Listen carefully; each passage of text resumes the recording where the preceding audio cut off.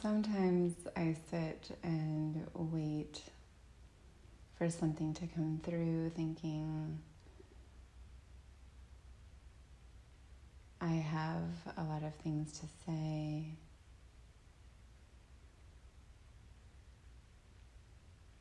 And I want it to flow smoothly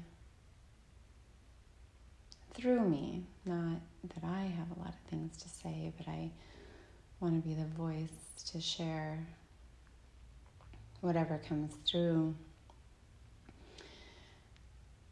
And sometimes as I'm just sitting, relaxing into the space, I'm listening and I'm also thinking, how do I condense this into a more palatable version so that it comes out in a more condensed way? Perhaps that's better listening. And as I was thinking that, I remembered, I think it was a couple weeks ago now, hearing, don't change things just because people are listening to you. Don't think about, it was like, don't think about the audience. Like, don't be constricted by thinking what it is you think they want to hear. So I'm remembering that, and I'm sitting in this space thinking about, how to condense it, and I'm remembering that that is perhaps not a useful thing, or at least useful to whatever wants to move through and speak through. And then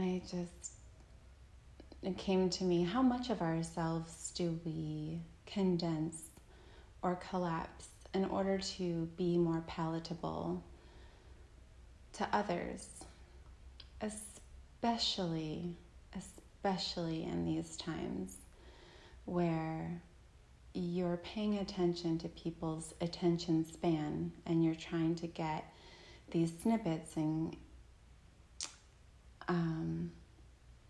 you know what I'm talking about. I won't go down talking about that, go into that rabbit hole talking about it. How much of ourselves do we collapse? And perhaps that pertains to me personally. That's definitely something I've struggled with. It's like this pushing to be what is expected instead of paying attention to what needs time to flourish, what needs time in the pregnant space of the shell, the vessel of this body, as if I am a seed and there's something germinating inside of me, and it's not going to come out on command.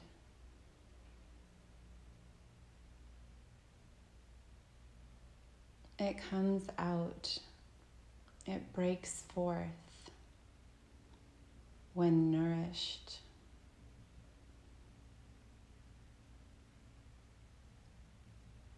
So in what ways can you nourish yourself and give yourself time? Because as we realize that we are this timeless being, experiencing time,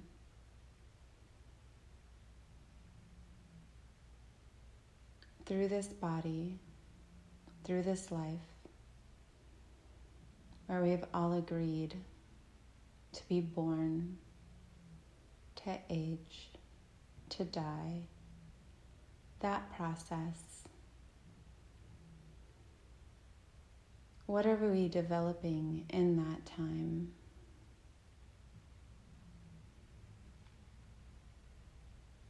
A dear friend of mine said this phrase that keeps echoing through my mind and my heart. And they said, we are still in the womb.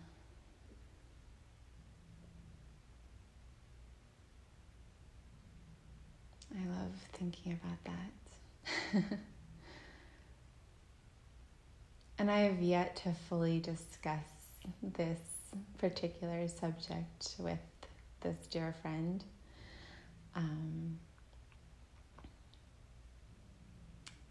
But as it echoes through my thinking space, my heart space,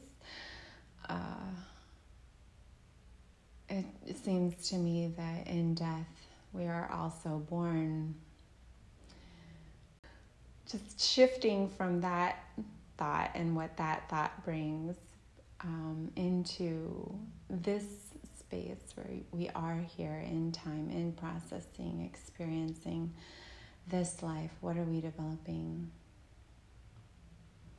And in this place where we can express, we are living, we are being and becoming and expressing.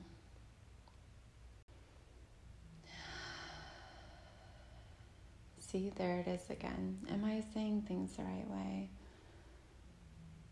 I wanted to say something this way, and instead I said it a different way. This is part of my practice. Learning to say things the way that they convey the meaning. And I'm just going to follow this thread of thought for a moment. I'm not sure if I'll weave back, but every single way that you express and convey your messages into the world is important. And I've spoken about this before, but sometimes we need to hear something in many different ways until we hear it in a way that pings us, that tingles our skin, that resonates inside, and we just think, yes, I get it. I get it. It hits and it fills us up. So do not worry about the ways that you say things, because perhaps you're developing it for yourself, and as you develop it for yourself, you're also conveying all the different ways that that message can be processed and said. I'm laughing because they're, the people I know who are wordsmiths, the masters of language. I don't know if they would agree or disagree with that. Anyone who writes knows that it's a process, and sometimes you go through a lot of that process until things begin to flow. It really depends on the person, and have they been reading or listening to things that resonate with their own voice so that they can perhaps smith things into their own voice in a way that flows through them. And on that note, you are the alchemist of everything that enters your periphery. Everything that you see, learn about, hear, read, all of the stuff, wherever it comes from, whatever media, whatever person, you're the alchemist. You can decide what to do with that information. You can decide how you need to process that information and how you want to express what you want to see more of in the world. Perhaps you need to meet some things with softness and gentleness rather than pushing them down and not listening. Perhaps there are some things that need to be met with a firm hand, saying, this story has been on repeat and we're done. We're going to create a new story. And the only way to create a new story is by just starting.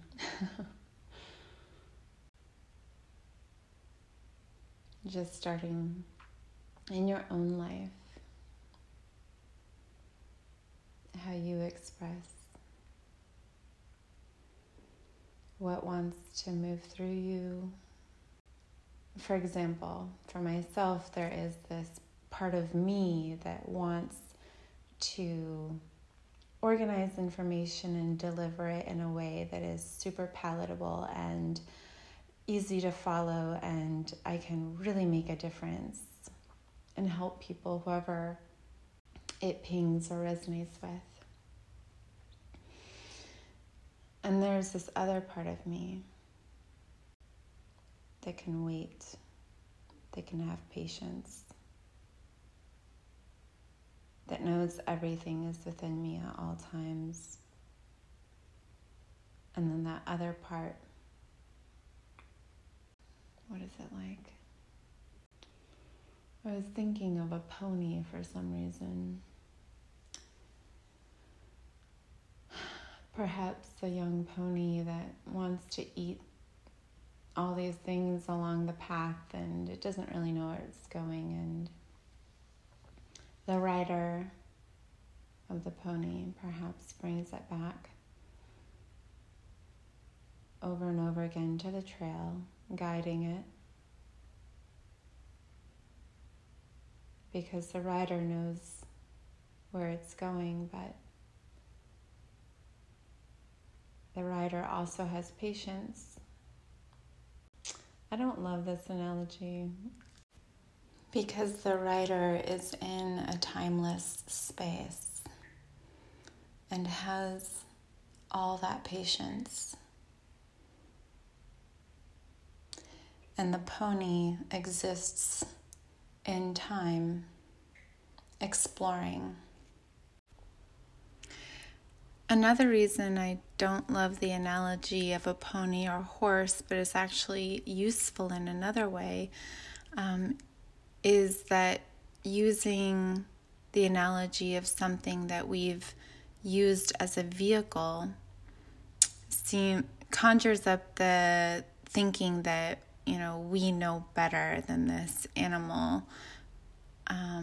And that is a part of the intention behind this analogy. But also, I think it's important to realize that these animals have their own way, their own wisdom.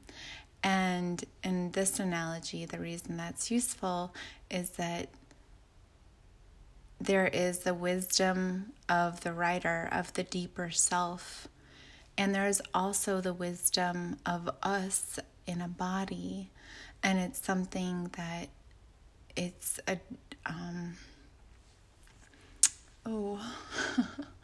trapped myself again.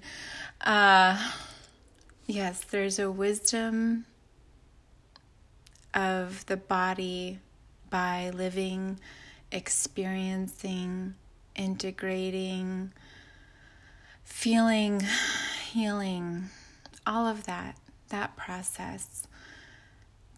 That is a different type of wisdom.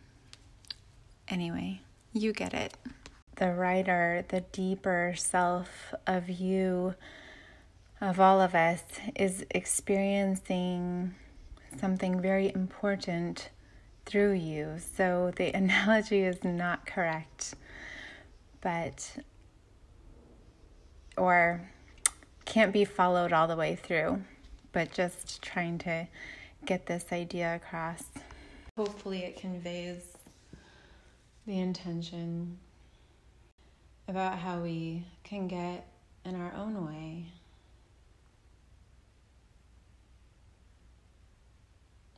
Whether it's because we're excited about something or nervous about something, or we feel the need to cater to a particular group in a particular way, follow a formula someone else's way. There is definitely a lot of truth to that. Some things, because they've worked before, will work again. But I think I'm here to encourage you, whoever's listening, to be a bit of a rebel